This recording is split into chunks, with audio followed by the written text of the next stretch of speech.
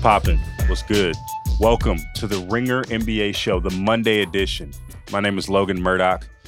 I'm a staff writer at The Ringer. I am joined, as always, by fellow staff writer, former NBA player, former lockdown defender, always rocking the open-toed sandals in January. He got the Pac baldy going on right now that he claims that he cut himself. It's Raja Bell. What's good, bro?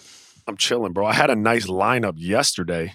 Self done. You lined it up? I lined it up, bro, but it just, it's not one of those. I don't have a blade. Like, I don't have an open blade, so it was kind of soft lineup. You can relate. I can't talk to my wife about this. She doesn't see the difference between a crisp line and a soft line. Yeah. So it was sufficient for the crib, but like once I figured I had to hop on with you, we had to get rid of that. Dang. So it must have been kind of sus then. It was a solid soft line. I didn't have a nice, there was no sharpness to it though. Yo, were you the team barber like during training camp or anything like that? Did they have those when you were playing? Because I know they didn't have like the barber on site like they do now. Were you the person that kind of got the team right? No, that was not me. I didn't have one when I played on any team in the NBA. Carlos Arroyo, shout out to my man Carlos, was our team barber in college though. He handled all haircuts. Okay. Did you have so you never had a personal barber? Personal barber? Man, what are you? Man. No, dog, look. I played on 10 days. You never flew out a barber or nothing I had two. So one time I was in LA, right? And Grant Hill, I needed a cut bad, and I had never really went to LA needing a cut. So Grant sent like a cat, like his barber, to my room to give me and I was basic cable. So it was just a basic, like, kind of tape out the neck and, line it up tight. My man was like, yeah, that's going to be 150. I said, what? I was like, never again. Tax. I'll be right at your barbershop waiting like everybody else. Bro, not even getting an appointment. Just like, yo, I'll be here. It's all good. I'm walking. That's right. No, that's so triggering, bro, because haircuts have gone from like when I was a kid to like $10, $15 to now they like $30, $35. You over here got to do like their special powder you got to put on your head now for lineups. They doing it extra like shaving. I don't even know what's going on. I miss my $10 haircuts. I know that's right. With a cigarette and like a Hawaiian punch, right? And that was my barber experience, bro. He could stop at any time to just like have a smoke when break. You got to just charge it to the game when he start talking. You just got to charge it to the game. You're going to be there for an hour no matter if it's a line or an actual cut. You've built that into your day, so you already know. You already knew what it was. Right. This is the content you can only get on the Monday edition of the Ringer NBA show, part of the Ringer Podcast Network and Spotify. Make sure you tap into all of our other Ringer NBA shows, the Mismatch group chat. Even we do instant reactions, Raja. You weren't there on Friday, but me and Kevin O'Connor, we did an instant reaction emergency show. You need to tap into that. All y'all need to tap into that. There we go. You know what I mean? Let's get right into it. The Clippers are some J-Cats. I feel like you take pleasure in this. Like you are getting enjoy this segment. I'm not taking pleasure in this. Okay, I'm going to keep it a buck. I am taking pleasure in being right. I do like that. You know what I mean? I will say that. They are who we thought they were. They're some J-Cats. They're acting like they're fumbling the bag, all sorts of bags. They stuck their chest out. Remember in Summer League, Raja, the Clippers stuck their chest out. They walked in front of LeBron and AD and Kuz, gave the dap, but like it was like the Tupac dap from Juice, where he looks into the camera like, Mm-hmm. They did all that. They talked so much mess about load management. We're gonna be all right. LA our way, and they're about to fumble the bag before they even get to play the Lakers in the conference finals. So you were correct in reading kind of the situation on this. Look, you have some cats that can do it. And I talk about this all the time, flipping us that like proverbial switch from like we didn't play great throughout the year, but come playoff time, I'm going into like LeBron mode. I like LeBron does that. Kawhi can miss 30 games during the regular season and be like as locked in as he ever was and be ready to go in the playoffs. Not everyone can do that, right? And so I think the Clippers may be a casualty of having a bunch of cats who thought it was just going to be cake. And your star, he can do that. Like Kawhi is fully capable, but I don't even think Paul George is capable of that. He's been like playoff P has been pretty good, but I don't think he can flip that switch. And so you're playing with fire when you're going through the regular season being as inconsistent as they were up until the break. And then, coming into the bubble, you've kind of looked the same way. It's not like you've even really hit a true stride like the Miami Heat have, if you will, like since the bubble started. And so they're you were right. Hey, what can I say? The biggest difference between Kawhi and LeBron and all those other big names you named instead of like the Paul Georges and all these other people on the Clippers. You know what the biggest difference is?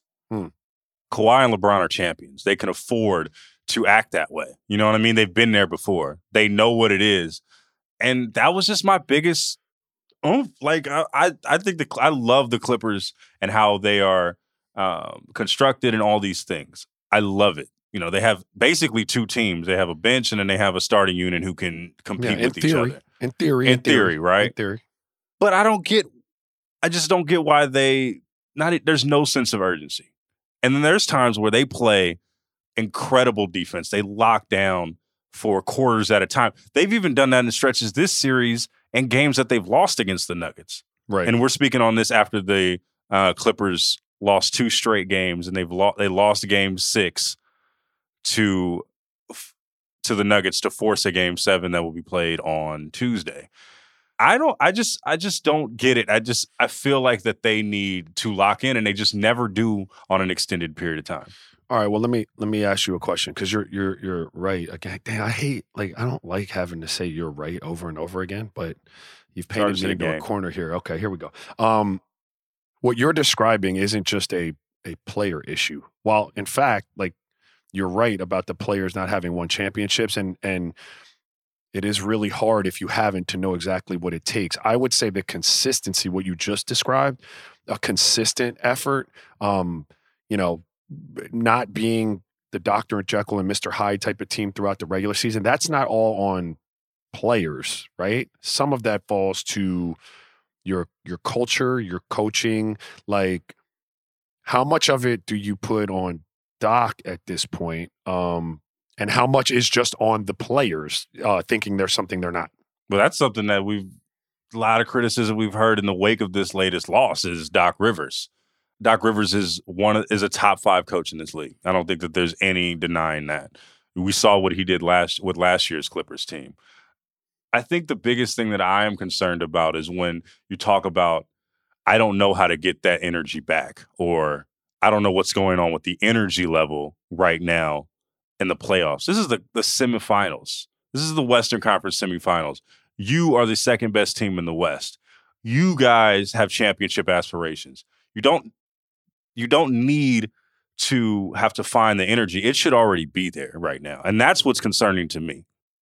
Yeah. So I'm with you, and I think Doc is an excellent coach. I do think excellent coaches can find themselves in a situation where the message that you preach isn't getting through the way it used to for one reason or another. I attribute this one to the personnel moves that they made in the offseason. For me, it's kind of like last year's Celtics team. When in 2018, you had a group of guys that were us against the world, a bunch of nobodies, so to speak, all bought into the way they had to play to be successful. And Brad Stevens was really successful in preaching a message to that. Then you brought in a star like Kyrie, right? And it just changed the dynamics in your locker room. It changed the way guys were going to organically approach playing every game because there's cachet there. I've achieved. So I'm not going to necessarily buy in to have to do it like this. And so at the time when they brought Kawhi in, while I know you need Kawhi and I know you need Paul George to eventually get over the hump and win the championship, you really are playing with fire there in terms of changing that chemistry that you had last year.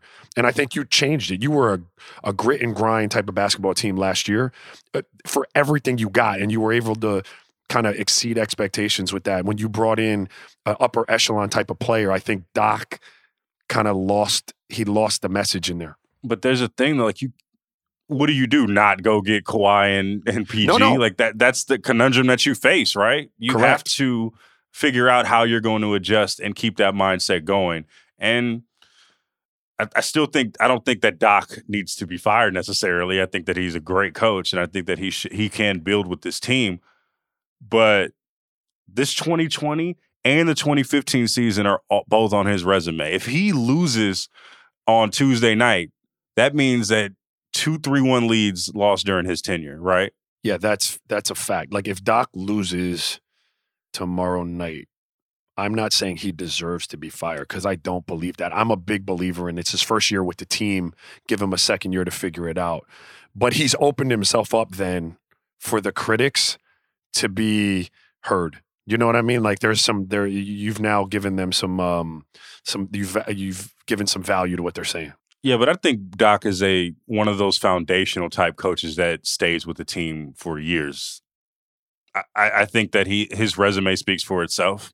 I feel like he should be able to stay no matter what happens. No, I'm with you, but there's validity. Like that's the word I was looking for. Like when you have your critics, and you and I are sitting here defending, if he should lose in a game 7 and you got the 2-3-1 comebacks on your resume, like there's validity now. Like we have to at least have the conversation. That's true.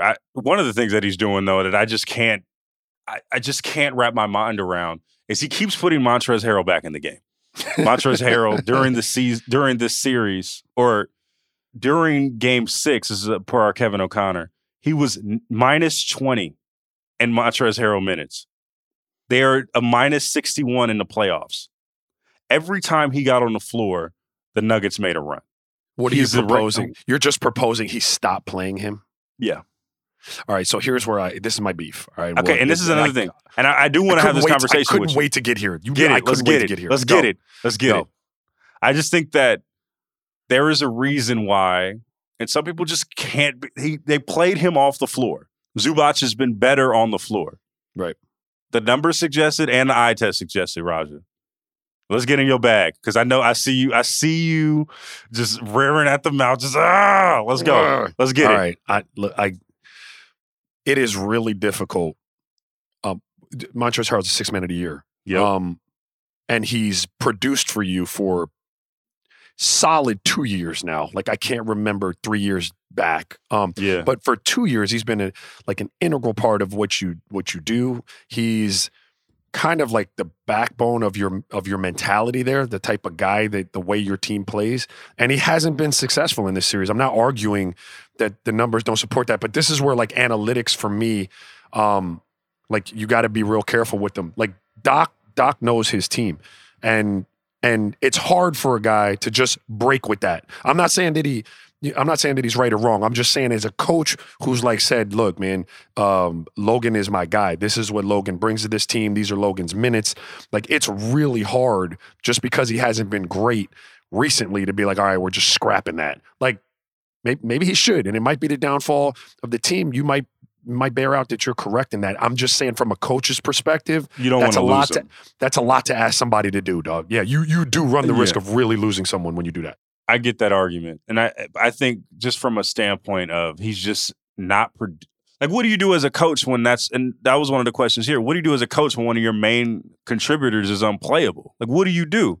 Because he's not playing great defense. It has not been a strong suit of his just throughout his career. But he's also not giving you your offense. His points have gone down from 19 a game to 10. Yeah. He's not giving you your offense, and he's not playing defense. So what do you do?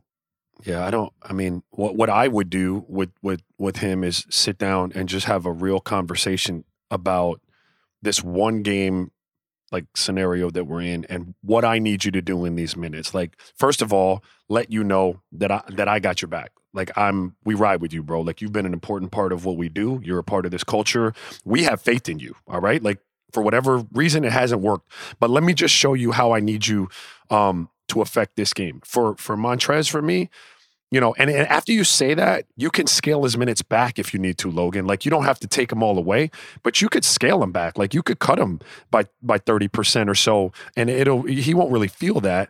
But then you let him know, like, listen, it's about energy with you. Like I don't need you to try to score 19 points a game. I need energy. I need you to affect pick and roll. I need you to affect the ball at the rim. I need you to be drawing charges. Like just submit to being an energy guy for a game, because his energy, you don't have it from a lot of places on that team. You know, you need that. So just dive into that role. And then offensively, we're going to keep it simple. Like we're pick and rolling with you, okay? So you get to the front of the rim. If you can get me 8 there on finishes and maybe, 4 more on offensive rebounds or free throws, we're good. Don't worry about shit else. Just do that. And then feel him out as he plays the game, right? And so like I said, if it's producing, you're straight. And if you're not, and if he's not, then you scale him back. But you can't just sit him. But I don't know. But I think the argument, though, is if he's a good teammate, if he is, I don't even want to say good teammate because, I don't want to go down that road. But if you say you're that guy, wouldn't you sit on the bench for the greater good? Because, I hate to bring this to the Lakers and the Clippers, the little rivalry. But Frank Vogel saw how bad of a fit Dwight and JaVale were in that Rocket series and just benched them straight up. Neither one of them is 6th man of the year, bro.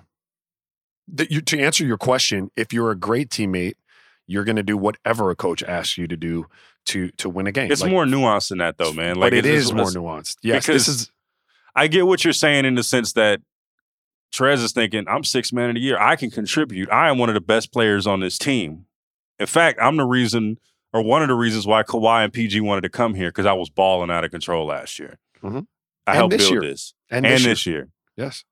So I do get on that standpoint because you could still be a great teammate and think those thoughts. 100%. I know where you're coming from, and I don't know that I even support my own argument by wanting him to play more. I'm trying to look at it from the coach's perspective. Really difficult because, this is my guy. There were plenty of times in my career where, Mike D'Antoni, I'm 0 for 10 from the three-point line in Oklahoma City, or 0 for 9. And Mike D'Antoni is listen, and I'm down, and he could tell I'm down. My body language sucks. And he's like, you're a 40% three-point shooter. Just keep shooting. I want you to shoot it every time you touch it. And I went 0 for 10. But then the next night in LA, I was 7 for 9. And I got close. The point was, without Mike having my back like that, I could have been lost. I don't know. But coaches, if he had just quit on me there, who knows what I could be from Mike. So I'm looking at it through that lens, and I'm looking at it through a player lens. And, it's just not that easy. But I do support, if the numbers don't bear it out, at least scaling it back some. Yeah. We'll see what happens. And I just think that adjustment just needs to be made. Even just take his minutes down, because every time Trez was on the floor, the Nuggets were coming back. That's why they paid Doc the big bucks, though, bro. Figure it out. Yeah, man, it must be nice. But I think that I do want to hear about this, though, with you, with the Game 7s, right? They're going into a Game 7. This is a sour subject, as you know, Raja, but you have been a part of a team that has come back from a 3-1 deficit. Really? Yes. Yes, you were. Oh, that's strange. And yes. We don't need to talk about against who or whatever, but right. You did do that. What is a mindset, one, when you're down 3-1 and then going into a Game 7? Oh, man, down 3-1, you just got to get one. We got to, it is what it is, right? If you don't get this one, you're going to go home. And it's really, I always found the way the pressure, kind of flips from game to game in a series to be really interesting. There's really no pressure on you down 3-1. I mean, you're supposed to lose, you know what I'm saying? So, you go out there and you throw all your haymakers. And are people making trips? Are they making reservations? Nah. What about when you're down 3-0? If you're down 3-0, it's a wrap. But if you're a championship type of team, I wouldn't imagine. Now, I was on some bad teams and we got down 3-1. We were the 8 seed. I've got my vacation planned. You know what I mean? But 3-1, no pressure. Go out there, swing them, and eventually the pressure. How was it when you guys were down, 3-1 to the Lakers, and that? See, all right, what happened in that Lakers series? In the way I see it, mm-hmm. As the Suns, I don't think we've fully respected the Lakers. I know that sounds crazy because they had Kobe. Why you ain't put no respect on the Lakers? No, I'm not. How did y'all not respect the Lakers? Well, I'm gonna get to we. And this is, I didn't have a disrespect, but as I reflect on the way we treated it, the series that is, we were bugging out. We went out there for the first round with with all of our wives. We stayed out like in Santa Monica at the Lowe's, which is a great hotel, but we don't normally stay there. Like that was more of like a vacation type of trip, right? Like everybody was out there, families and all of that. And then before you know it, you're in a hole, right? Like you've lost, and you're like, well, quickly, I just want to give context before we do this. This was the 2006 first round against the Lakers. The Phoenix Suns were a 2 seed and the Lakers were a 7 seed, but they had Kobe Bryant.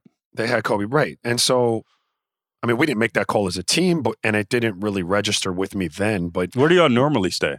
We would have stayed at the Ritz Marina Del Rey, or we would have stayed at the Beverly Wilshire.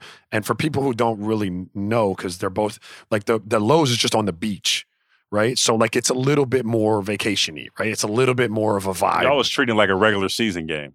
Yeah, not even. Like, real talk, we don't stay at that place during the regular season. You would stay in a more confined environment where, like, we're here to play basketball. And I thought, like, we treated that, and the wives didn't come on every trip, right? So, like, the fact that you had your family and your wives there, you were staying at a different place, I think we took it for granted. So, you know, before you know it, we got popped in the face.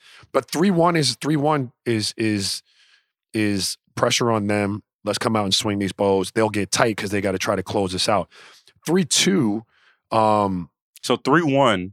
3-1 is let's do this for context, because 3-1 was a home game for you guys, right? 3-1 was a home game, yes. That's when you got into your little, you feel me?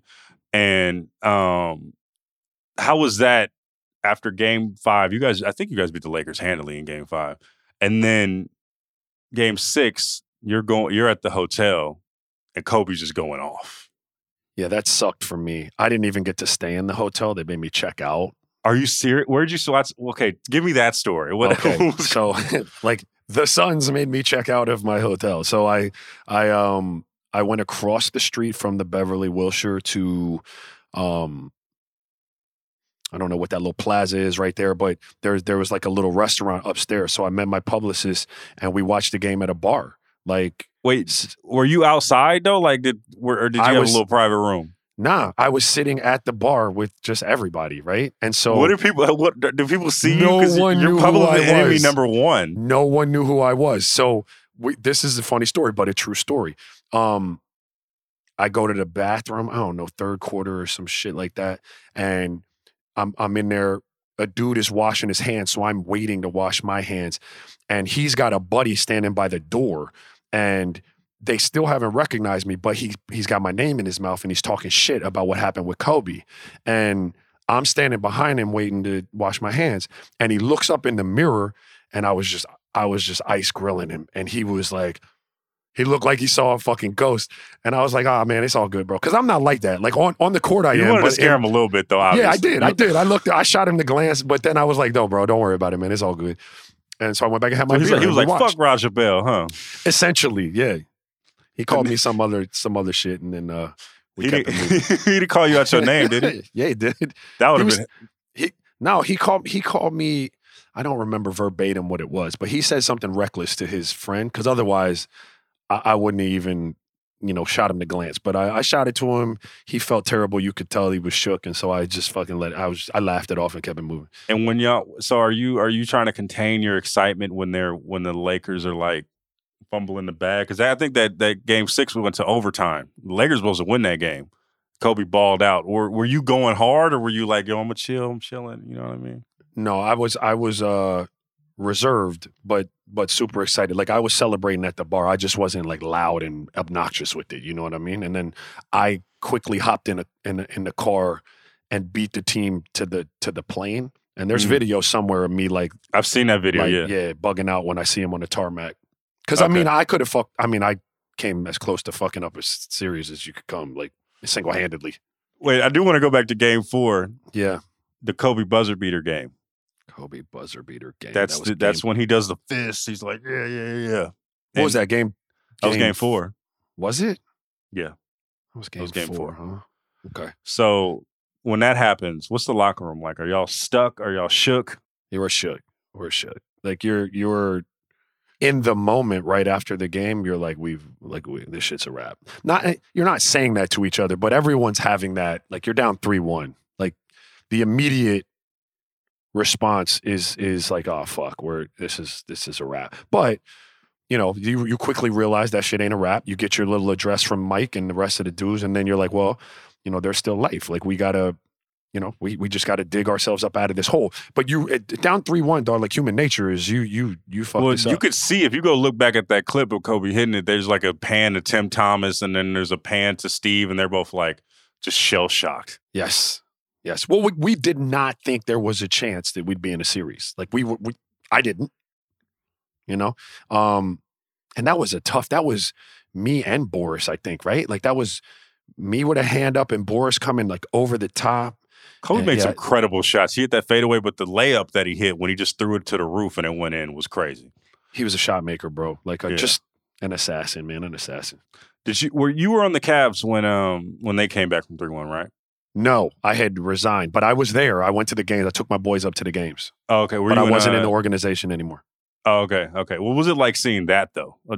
Were you in Oakland? You came up to Oakland and went to Cleveland, or did you just? I was in Miami, so I was just going up to Cleveland to see the games. Okay. So so how was that just to see all the old homies just win one like that? That was pretty cool, man. It was because the year before that, we felt like had we not lost Kyrie in game 1, like we thought we should have won that. You know what I mean? Had a 2-1 lead. Yeah, and not to mention, that Kevin Love went down early with the whole Kelly Olynyk, like I'm gonna yank your arm out of socket. Why doesn't that ever get the dirt like it deserves? But people like to say my shit was dirty. Look, that man pulled somebody's arm out of socket, dog. Like, why doesn't that it happen? But anyway, we felt like we should have won. You clotheslined a dude, but it ain't like you hurt his neck or anything. Correct. But we felt like we should have won. So to see those cats pull from 3-1 was pretty cool. And then obviously I have relationships in Cleveland that made it that much sweeter for me to see the David Griffins, the Kobe Altmans, and Trent Reddins win. But like what you're doing there in a game 7, and what it boils down to is like LeBron's going to be LeBron. Kawhi's going to be Kawhi. You know what I mean? Like Nikola Jokic is going to be Nikola Jokic in that game.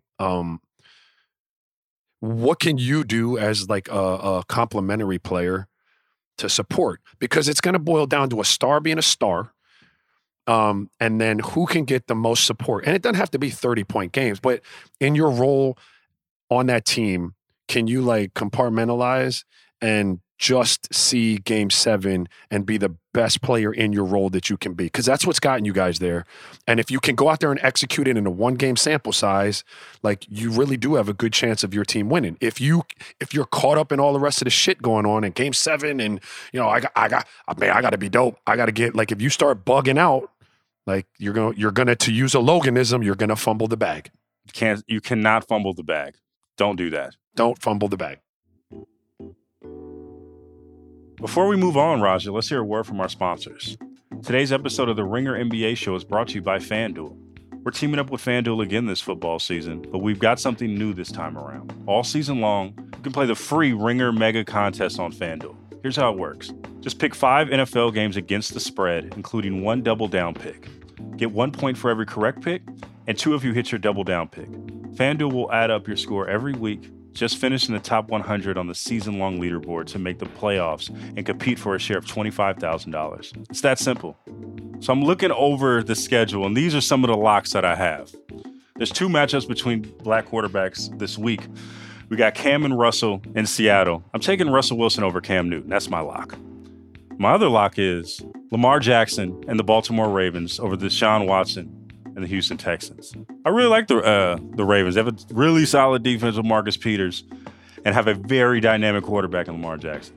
And this is what I'm staying away from. I'm staying away from the Panthers and Buccaneers because I have no idea what Tom Brady is yet. I think you should stay away from that too. You can also get in if you miss week 1. It's not too late. The top 100 make the playoffs to compete for a share of $25,000. Play the Ringer Mega Contest for free every week, only on FanDuel. Go to FanDuel.com/mega contest to make your picks today. That's FanDuel.com/mega contest. This episode is also brought to you by Square. You might know Square is that little white reader that you put on your phones, maybe your iPad. But Square has a lot more tools that can help your business, especially now that businesses are having to figure out when and how to make things work in this new normal. But businesses are stepping up to the challenge. For instance, Hot Sam's in Detroit has been in men's clothing for over 100 years. And for the first time in history, Hot Sam's is selling online. The team at Hot Sam's set up their online store with Square Online. They're selling their iconic fedora hats, as well as suits and jackets, with pickup or shipping. Hot Sam's is also using the Square appointments to let customers book services like phone consultations and in-store pickup times. So if you're a business owner, Square has the tools to help you shift your business, like Hot Sam's is doing. No matter what you're selling, it's easy to set up an online store with pickup, delivery, and shipping. Square can also help you accept appointments online for any virtual or bookable services you may have. Everything works together and it's all in one place. You just need a Square account to get started. See all the ways Square can help you with your business right now by visiting square.com/go/RingerMBA. That's square.com/go/RingerMBA. Now back to the show. All right, let's get into the next series. I'm really excited about this. There's the Miami Heat and the Boston Celtics. Yeah. Eastern Conference Finals. This is going to be lit. Should be lit. I think that I'm on record saying that I have the Miami Heat winning this one going to the finals. But I do want to get into some who would you rather have. Let's get into this. Okay. You're going in a 7-game series. We're talking about this series, just this one. We're not talking about how old these players are. We're not talking about their ceiling. We're talking about in this 7-game series, who are you taking? And then we'll go about who I'm taking. All right. Jason Tatum versus Jimmy Butler right now. Jimmy Butler, bro. And I'm taking Jimmy Butler because I know Jason Tatum has probably the higher ceiling. I know, Jason Tatum is a burgeoning star in the NBA. Like I know Jason Tatum has all this upside, but right now, Jimmy Butler is probably the most important player in that bubble. Like next to LeBron, he is. Why you say that? What? Why you say that? Why next to LeBron? Because without LeBron, like I don't give a damn. Like I like Anthony Davis, but without LeBron, the Lakers, that shit don't work. Jimmy Butler is the heart and soul of what the Miami Heat does. He is the glue of that team and the best player of that team in terms of like personality, the way they're going to conduct themselves when they're on the court, the culture that they try to exude. And so if his scoring is off, I know he does everything else to impact the game. If Jason Tatum doesn't score, I don't like watching that Toronto series. Like he looked confused and he didn't look like he had the same impact on the game. Yeah, I really like Butler in this situation. And I really want to pick Tatum because of all the things that you said, but this is about this series. This is about this. And there's something about, as you know, just being there. Yeah. It's something about being there before and knowing what the playoffs are like. And not to say that Tatum doesn't. He's obviously had big series in the playoffs. It's one thing to say that you've been there before, but also seeing the light at the end of the tunnel. Like Jimmy is closer to the end of his career than he is at the beginning. And that plays a role. So I'm taking Jimmy in this. I'm with you. It's an experience arc, right? Like where are you in your experience? And I think Jason Tatum is still on the upswing. Like he's got some more, failures and successes to like round out who he is. Jimmy Butler knows who he is in the playoffs, though. You put that in the bank. Let's go another one. Jaylen Brown or Bam Adebayo? Hey, yo. You go first. I'm going Jaylen Brown. And I know people are going to say that because, Bam is the flavor of the moment. But Bam, I would say Jaylen because he has a more refined game at this point in his career. It is what it is. That's the type of player he is. I think that he can get you the jump shot. He has a 3-point shot that he has gotten so much better at. Bam, he has a quirky little mid-range game. He can't really extend out. I'm going Jaylen for this series. Bro, I'm with you again. I love Bam. I'm with you again. I love Bam Adebayo. Yeah, I think Bam. Here's the problem when you put Bam against. If you would put Bam against Tice, then it's a no-brainer. I'm taking Bam, right? But in a series where you don't really have a Giannis or somebody like that on Boston, and I think it's going to be a wide open. Both teams want to have playmaking, shot creating like players. I'm with you. I think Jaylen's better in that space. I think he's a dynamic athlete at the rim. He held the Celtics down, through the playoffs offensively. could have been an all-star in his own right this year. I'm just in this series, I'm taking him. If you're talking about like, Bam or Jalen over the course of a career, maybe I take Bam, but for this series, I'm going to take Jalen. I mean, there's a case for Bam, though. He's the only one in this series that can initiate offense from the post, though. But will they, though? I think that's why I'm taking Jalen, right? I don't see either one of those teams really trying to play like that. You don't see them working through Bam at all? Sometimes, but not enough to, like, dictate the outcome of the series. Like, they're not going to just go Shaq 1999 on you. You know what I mean? That's true. But still, like, if you need it, it's weird how the post game has gone. You trust Bam Adebayo, like, down the stretch, you just give Bam the ball on the block, and that's what you're going to do? Absolutely not. Absolutely not. I'm giving the ball to Jimmy Butler for the last 7 minutes of the game every time. There we go. Let's go Kemba or Dragic. I'm taking Goran Dragic. I'm taking, yeah. Are you serious right now? I am serious right now. Look what that man's done in the bubble, bro. Yo, bro, this is the thing, bro. This is the Phoenix bias right now. No, this is the Phoenix bias, and I don't know how I feel about this. Dog, look, and I mean, I could say this in the same breath. I like Kemba. Kemba looked out of sorts in that entire series. Hit some timely shots in Game 7 when he got open, partly because of like the box and one they were employing on him. But I think Dragic has really hit his stride for the Heat, and what he does, especially when he's making threes for them, really complements the rest of what they have. So I'm gonna take Goran in that. I'm taking Kemba, man. Oh, I ain't mad at you. Kemba has led multiple franchises as their guy. To what? He's gotten farther than Goran Dragic was as the guy. What is that a fact? Where has Kemba gotten? I am a Kemba fan, but I know you're gonna have to prove that one. Yeah, he's gotten it. Nah, you're right. Okay. Nah, I'm trying to make this Kemba case, man. You can take Kemba, but don't do that. I'm taking Kemba though. I'm taking Kemba. I'll say that I'm taking Kemba. That's a bet. Hey, look, I'm taking Kemba, bro. That one is a toss up, like Bam and Jalen for me. I think Jimmy Butler. I think honestly though, man, you could take either one, Kemba or Dragic. I'm trying to make this case for Kemba. There you go. Do it. Did Goran Dragic have a Final Four the way Kemba did? No, he did not, because he did not play in college. He had a Slovenian 4. Did he? Were you part of the scouting on that? Did you scout them? Oh man, that's funny. All right. Let me do one. I'm gonna tee you up, bro. I'm gonna tee you up. So I don't steal the coach Stevens or Spo, and these are two great coaches, bro. Like who? Listen. I am inclined to take Spo just off GP, but when you really like analyze it, it's really a toss up, bro. I'm taking Spo.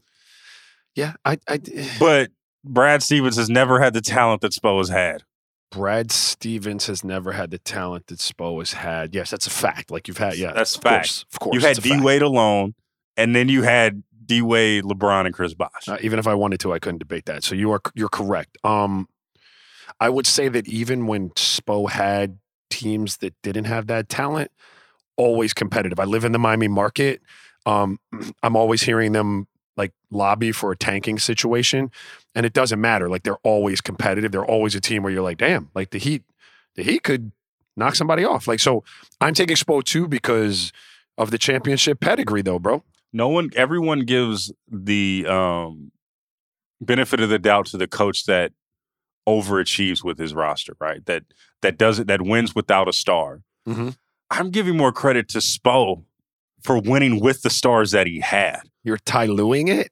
You know what I mean? You're Ty Lueing that. You remember that, right? When Ty Lue said it's a harder job. I don't know if it's a harder job. I mean, I'd assume it's a harder job. All I've been around is winners, but, I don't know. I would say, though, that he deserves more credit, Spo does, dealing with LeBron in that first year, because LeBron that was the most stable coach that LeBron has ever had, where the organization was like, hey, bro, you're going to have to chill out. Yes. Right? They all harbored a little resentment for the way it was handled. I know that for a fact. Like I talked to some of them dudes, like the way the Heat kind of wore thin on some of those cats. LeBron, when he got to Cleveland, wanted his guys back in the building and on the planes, and that's a big reason why he left. Yeah, but it worked. To your point, it worked. Like they got it. They had the singular focus. I'm gonna say Spo in this instance. I can't argue. I'm going Spo too. I think you've got Why championship. are we pedigree. agreeing so much, Raja? Well, because you find, I mean, you're having a good day. Oh. All right, bro. All right. Oh, shit. Yo, man. Go ahead. I have one more. All right, go ahead. We get to the next segment. Smart or Tyler Hero? Marcus Smart. I'm taking Tyler Hero.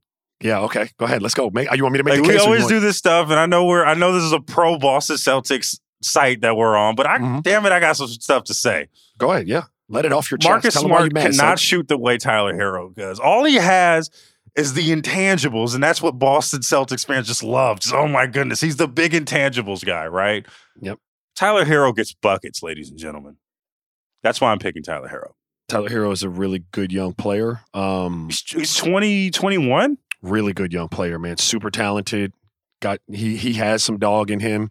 Yeah. He's a at best serviceable defender right now. That's at best. I'm probably giving the benefit of the doubt there. He does make shots, but I would tell you, Marcus Smart has been making shots, bro. Go look at the last series against Toronto. Like Marcus Smart has been holding it down from the 3-point line from game to game, and he is the guy that is going to. You need intangibles guy? But again, I would ask the question, if Tyler Hero, the same way I said about taking Jimmy Butler over Jason Tatum, if Tyler Hero isn't making shots, what impact is he going to have on the game? Fair point. I don't know. And so I'm going to go with a cat that can fill both boxes for me. He's going to possibly get buckets, but if he doesn't, I know he is going to disrupt some shit defensively. There's real AAU dad vibes in this one right now. You know what I mean? You love the kid. I bet you love the kid that is 4 of 14, but he gets you team. 8 rebounds and 4 steals, and it's funny because that's not even how I coach. Like I would make the case for him on the pod, and then I come back and contradict myself like in my own game. Are you Raja D'Antoni on the AAU scene? Nah, dog. Like we're getting buckets. You give me the kid who can get buckets, I'm good. We're good to go. I'll figure it out. Are you are you the guy that's like, just are y'all running set plays and stuff? Like Kobe was running the triangle on his AAU team. Yeah, listen, yes, but when my kids were in the 3rd grade, not that we're talking about, like I believed in teaching them how to play offense. So we come down, we know how to diagnose defenses. Like my kids know when they see an odd fronted zone, what they're going to do. When they see an even fronted zone, how they handle it. If it's man to man, we run Utah sets. Like we run Boston.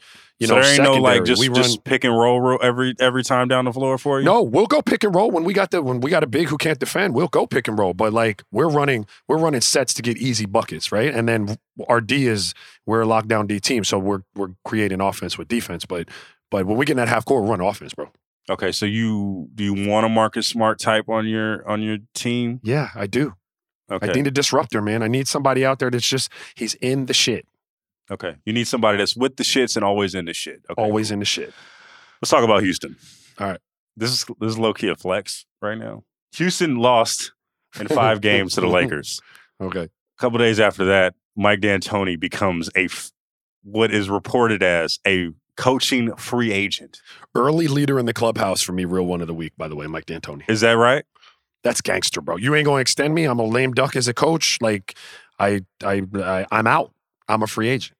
I love low-key. He had a statement that I really like. It's an incredible sadness and gratitude that my wife, Laurel, and I announce our incredible journey in Houston has ended for now, and we'll be moving on to a new chapter. That's so gangster. That's so gangster of a statement.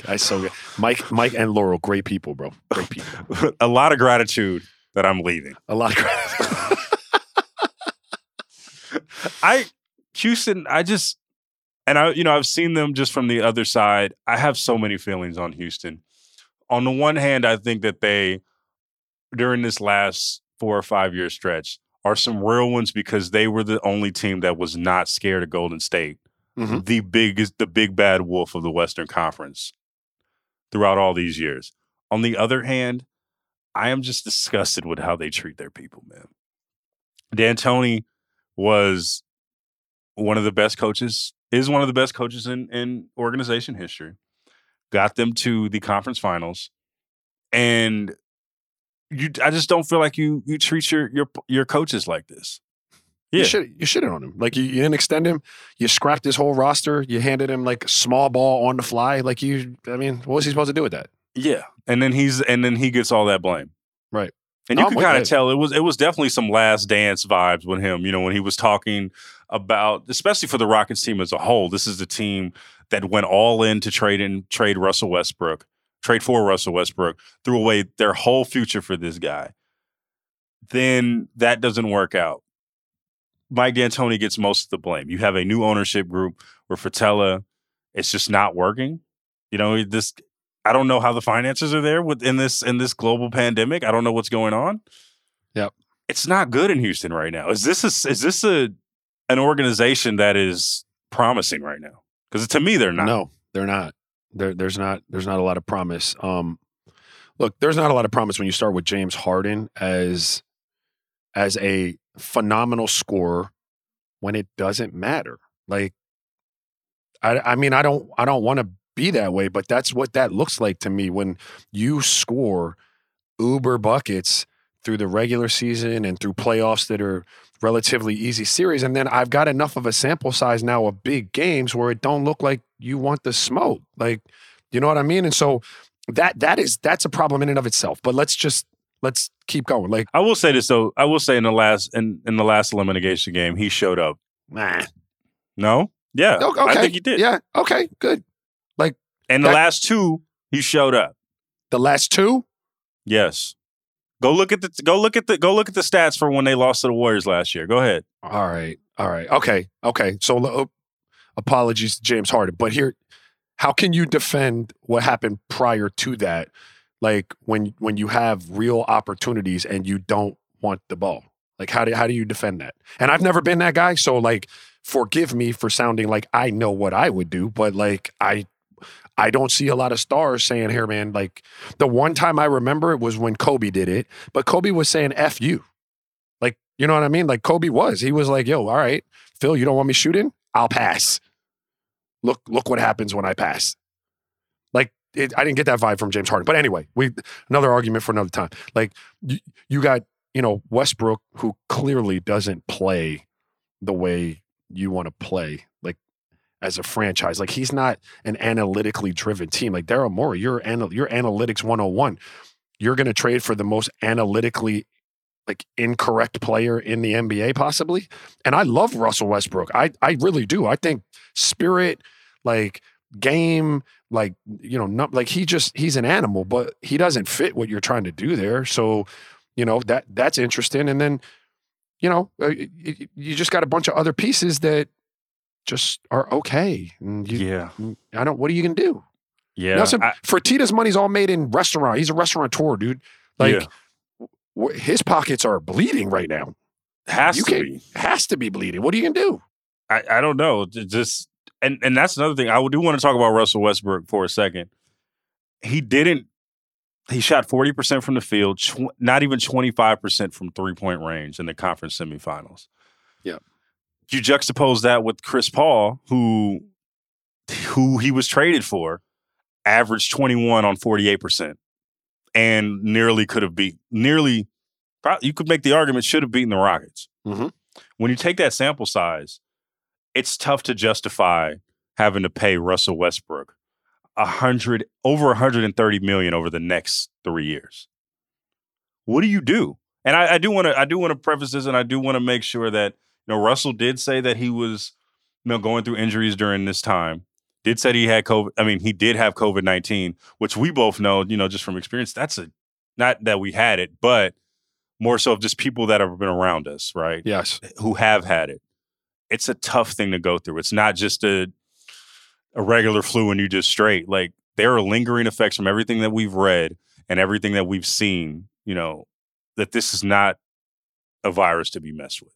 I hate to say I'm going to give Russ a pass because I'm not by nature, I don't love giving everybody a pass, but what you cannot tell is how much of that physical, I haven't seen a player look great physically, and then 5 months later come back and just not look like he was the same guy, unless he wasn't able to like do what he needed to do to stay in shape. Now, once you're older in your career, stuff starts to happen. But, my experience with people who have had that virus saying it lingers for a while, I have to account that in for at minimum not being able to like train the way you need to train to be in the type of shape you need to be in. Having said that, he wasn't very good. He said he couldn't train for 20 days. Like the coronavirus aside, if a professional athlete can't train for 20 days leading up to a season, that's a big deal. It's a big deal. That's a huge deal, dude. Like you don't get that time back, and training is building off of the day before that. So you're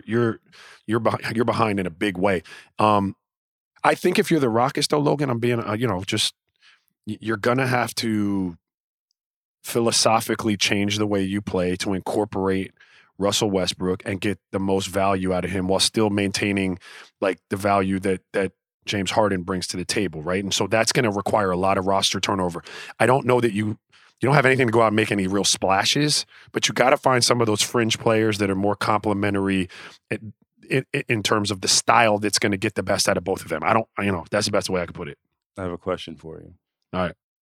We know that the Rockets have mortgaged their entire future for Russell Westbrook, who hasn't played well. In the bubble. In the bubble. In the bubble. Hasn't played well in the bubble, but also hasn't played well in the postseason over the last few years. Okay, fair enough. Do you just say, if you're an executive, do you just say, someone says, yo, I'll take Russ and James Harden off your hands and give you a boatload of draft picks? Would you take that deal? I would take the deal. Oh! I would take the deal. Why would you take the deal? Saw an old clip of Kobe on Instagram. I don't know if you saw it, when he was sitting down with who was he sitting down with? Tracy McGrady. I think Rachel Nichols was asking him about that style, winning championships. I've said it too. Like it's not winning. Like you're not winning. Mike came as close as you could in the series that you alluded to against Golden State. Like you don't maintain that window of opportunity. You give me a franchise that's had his window open, for 5, 6, 7 years that doesn't have somebody named LeBron or MJ or Tim Duncan, right? Like and so I just think if you're the Rockets, you're faced with, all right, do we want to stay exciting and say that we have like one of the best scorers in the league on our team, even though we're not going to win like that? Or should we start the quest, maybe get like financially less strapped and start building it maybe the right way? And at this point, I'm probably building it the right way. Building off that, when do you know that a run is over from personal experience or an opportunity is just done? I think for me, it was for me with the Suns, it's the only real experience I have because I was, a journeyman. So I wasn't around long enough in some of those spots to really, the run started to be over for us when turnover started to take place, like major turnover. Like, so it was Mike D'Antoni. We lost the coach, right? And now Mike's gone again. It was when Sarver says that I'm not giving you no bread. Yeah, it was such a shitty move. Such a shitty move on. Like, it was within his rights to do, but he executed it so poorly. They said it before the meal, which is wild. It was just so like, man. And then, we brought in Shaq, which is a major, it's not the way we were playing, right? And so you start to see philosophically that like everybody isn't aligned. And that's kind of when you started to feel it. I didn't know it at the time. But when Terry Porter came in and it was obvious that like, we called it pistol, or we called it 21. Under Mike's vernacular, it was just a play where, Steve kicks it ahead to me. I flip it back to Steve. I come off a flare screen. They run into screen and roll with Steve. It's basic NBA action, but just the vernacular. We were told when Terry came in, we were going to keep almost everything the same, but he was just going to have a little bit more defensive backbone.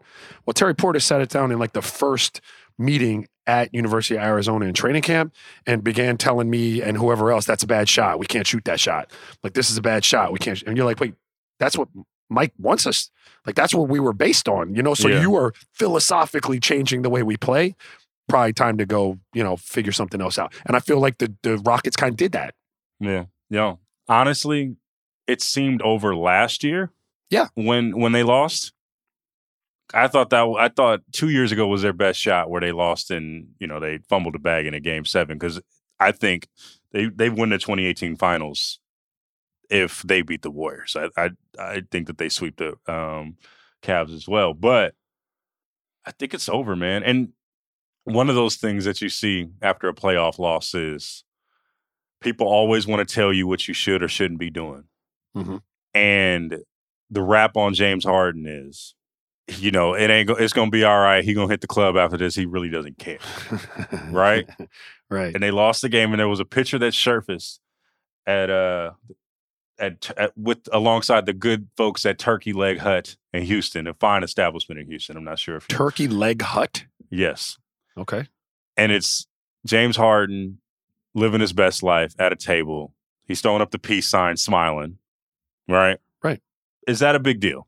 It's absolutely not a big deal. I get it, man. Basketball junkies, or just not even basketball junkies, excuse me, but fans in general think that, like, because you lose a game, your life is supposed to end for, I don't know, whatever their required amount of grieving time is for the season. Listen, man, I did my best. Like, I tried to win. We lost. My life goes on. I got shit to do. I got places to be. Like, I'm not sitting around. Like, I don't have to feel great about the loss, but that doesn't mean I got to hole up in my house and become a hermit because, like, you think I need to. Did that ever happen where you was just outside after y'all lost and people was like, "What are you doing, Raja? Why aren't you serious about the game?" No, I never got that because I would have told somebody in no uncertain terms to back the F up. Like, I tried my heart out. Yeah, what are you doing, man? Your baby needs diapers. Why are you out here? But no, I didn't get that. But I understand that there are a lot of people that feel that way. And I just, look, man, it's our job. We, like, you don't go home if you don't execute the right, like, trade and like, not show your face for 3 days. You know what I mean? Like, if you're a stockbroker or something, then life goes on, bro. You keep it moving. So I don't have a beef with that at all. I don't have a beef with it either. Let's take a quick break, and we're going to pour out some liquor from the Houston Rockets. We are back. I got my smart water here. I think Raja, he's on a different time zone. He got some Hennessy over there. We are welcoming a guest. It took us a long time to try to search and pry and find this guy. We found a Rockets fan, Sean Yu, friend of the show, producer at The Ringer, in charge of all of our video content. He's here to vent and to hopefully pour out some liquor and get some stuff off his chest for his beloved Rockets, who have fumbled the bag yet again. Sean, thanks for coming on the show, bro. The floor is yours. Talk about your Rockets. Logan, Raja, first off, thanks for having me on. Thanks for allowing this therapy session that we'll be doing this morning. Look, here's what I'll say, and here's what I'll say for every year since 2012 when James Harden got to the Rockets, is that the fact that we've even been in these quote-unquote championship-level discussions is a win in my mind. We shouldn't have been there. We shouldn't have been in these conversations, especially during the Warrior saga and the fact that LeBron James is still in this NBA. We should not be here, and yet we are, and we are being talked about as the secondary tier between the top 2 or 3 teams. And so for me, I as an optimistic fan, see that as a win. What continues every year since 2012, continues to eat at me and deteriorate my soul at times, is the general public reaction towards the Rockets. And look, half of that is warranted, and that is warranted in the style of play and the way 3 main guys, Russell Westbrook most recently, but James Harden and Eric Gordon continue to play in terms of searching for calls and asking for calls on countless number of plays. I totally get fan frustration and how aesthetically unpleasing the Rockets may be at times to watch basketball. But there's at times a level of hate that is extremely unwarranted to players like James Harden, who is being doubled in every series since last year, maybe even 2 years before that, is surrounded by role players whose only job is to play defense and hit threes. And there are days where they'll play defense, but there's days they won't hit threes, vice versa. And on top of that is every time they bring in a superstar for him, quote unquote superstar, you see Chris Paul last year who, gets injured, his hamstring, his hamstring fails him, and he struggles at times. We probably should have won Game 6 and Game 7 against that Warriors team. And then you come back to this year, flash forward to this year, where Russell Westbrook disappears. He completely disappears for both series, and you can say what you want about his quad injury. He's still out there on the floor, and he's still unable to dribble. And so for me, a lot of the frustration of Harden, yeah, I'm sure in my mind, a quarter of it, I understand it. But there's a lot of hate that is unnecessary and warranted, and he has just become the scapegoat for a lot of people on NBA Twitter. And so for me, I personally, we were never going to beat the Lakers. We were never going to beat the Clippers. Wow. 5 games, I as a fan, I would have loved to see 6 or competitive 6 or competitive 7, but we didn't get that. And am I unhappy? Yes. But I'm just more angered and unhappy with the fan reaction, which happens constantly year in and year out to Houston fans, especially Rockets fans. And Houston fans are the victim. And no, I'm only a Rocket fan. I'm not from Houston. I have no affiliation with Houston. So on that, I'll go on record. I will say, fuck the Houston Astros for life. You know, that's just like what I'll say as a Yankee fan. But with the Rockets, going back to basketball, it's just, I don't know. Like people hate new things, and whatever the style of basketball that people are not willing to accept yet. I think people should recognize that this is already happening and people are already changing. The fact that the Lakers adjusted to the Rockets game plan and did not play a center means there's actually some change. Like they had to physically adjust their rotation and roster. So this change is happening already. But now, again, what my venting will lead to is the offseason is going to be a freaking mess for the Rockets. Wow. Are you even going to be a Rockets fan by next season? Honestly, I don't know. I really don't know. Like, wow. It depends on how they decide to support and carry James Harden from here on out, because so that was going to go lead to my next question. Let's hear it. Yeah. Before we get to this, TD said, this is a hot take from TD, our producer. This has nothing to do with me or Raja. These don't reflect our views at all. Yeah. Harden is the perimeter Giannis, a.k.a. that shit don't work in the playoffs. Yo. Look. Whoa. And okay. And I mean, that's a very fair take. Wow. It is, in my mind, because for Harden's game, if you just look at it from a basketball standpoint, is he's an isolation player. What happens when you double him? That literally takes out his one part of the game.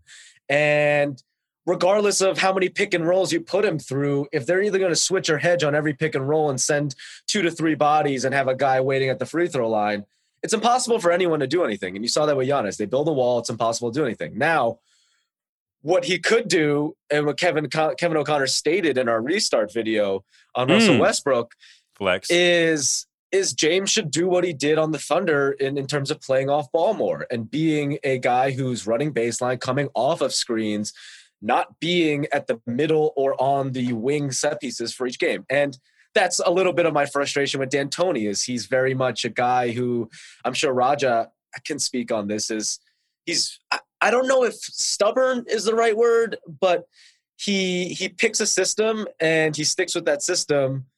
And inevitably, that if that system doesn't work, you see it in every, post-game interview or every interview where he talks is, well, we're lacking effort, we're lacking spirit, we're missing out on a few plays here and there, blah, blah. But he's never saying anything on an adjustment on his whole system. And I think that kind of open-mindedness, especially in the postseason where you have to change and you have to adjust, should and probably could have happened. And this year was, I thought, heading into the bubble, the year where it might have, because for the first time in D'Antoni's tenure, he built in set plays. During the bubble, the Rockets worked out 2 or 3 set plays with Russ and Harden, which they've never done. And in my mind, I felt very open-minded. But again, it's the playoffs and, things happen. All right. Well, thank you, Sean. What you got? I got the smart water. He got the heme. Well, what you pouring right now? What we got? Look, I'm pouring one out for D'Antoni because I do love and respect him. I think he is a great basketball mind, and I think he's one of the best player coaches in the league. I am genuinely sad to see him go. I'm going to also pour one out for Daryl Morey because he is one of the best GMs in the NBA, one of the most open-minded, one of the most willing to make moves. I was listening during the game that he made the most trades, in the last 3 or 4 years, some crazy stat like that. And he follows me on Twitter too, which is like, I feel very fortunate. That's the only that. reason why you're doing this, but okay. No.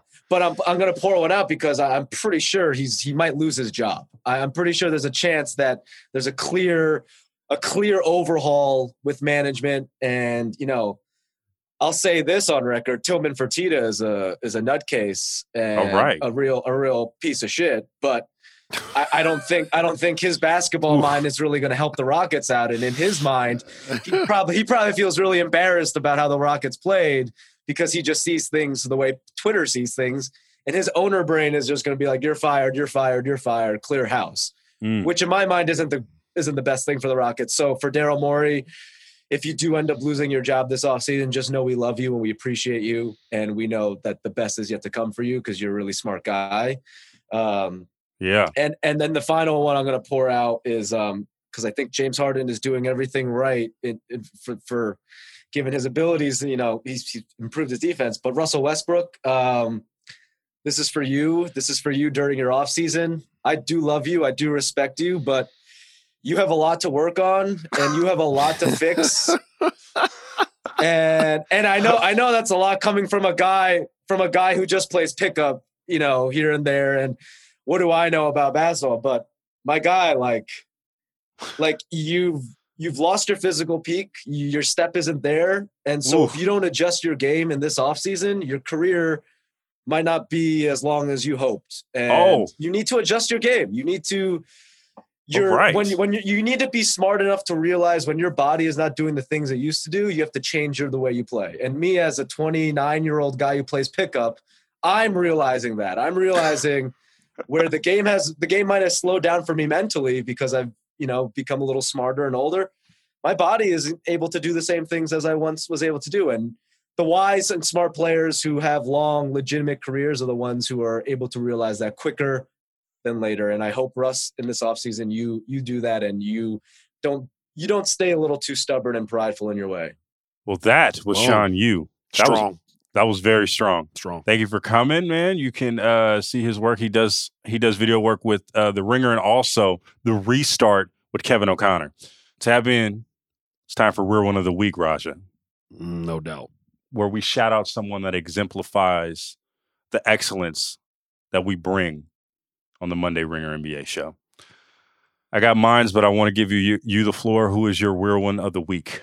Okay, well, I touched on Mike D'Antoni just because I did think that was really gangster, what he did there in Houston. But I'm going to give a shout out to another former athlete turned media member. I saw Ryan Clark the other day up on one of the shows he was on. He was talking about the fan response to the locked arms for the national anthem in the Kansas City Texans game. Yeah. And the booing, there wasn't anybody kneeling, like there wasn't anybody doing any of the like quote unquote disrespectful to the flag type of things. It was just arms locked in unity.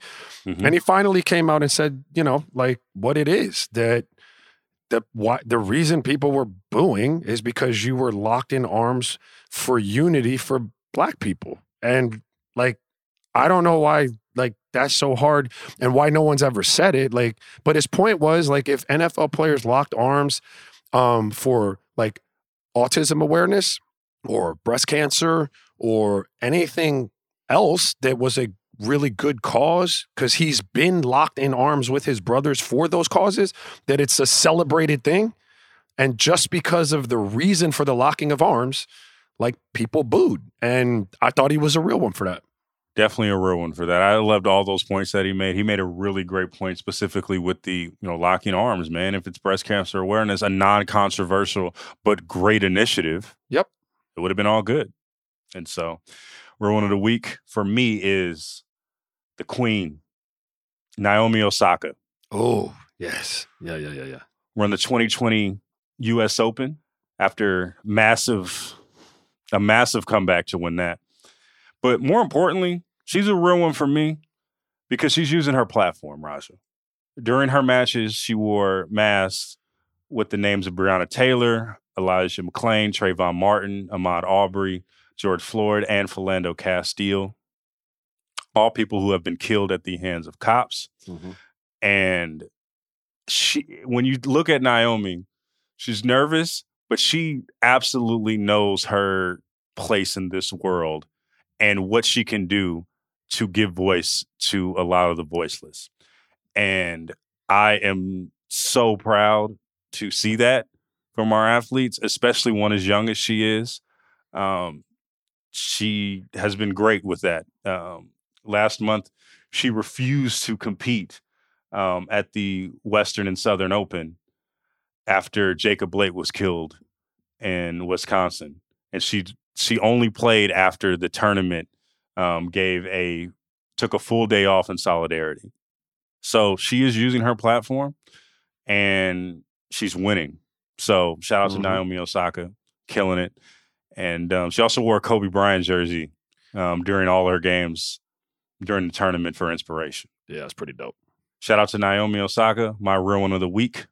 All right, and that has been it for this edition of the Ringer NBA show, the Monday edition. Make sure that you tap into the other editions and the other shows on the Ringer NBA show, The Mismatch, which is on every Tuesday, and Group Chat, which is on Wednesday.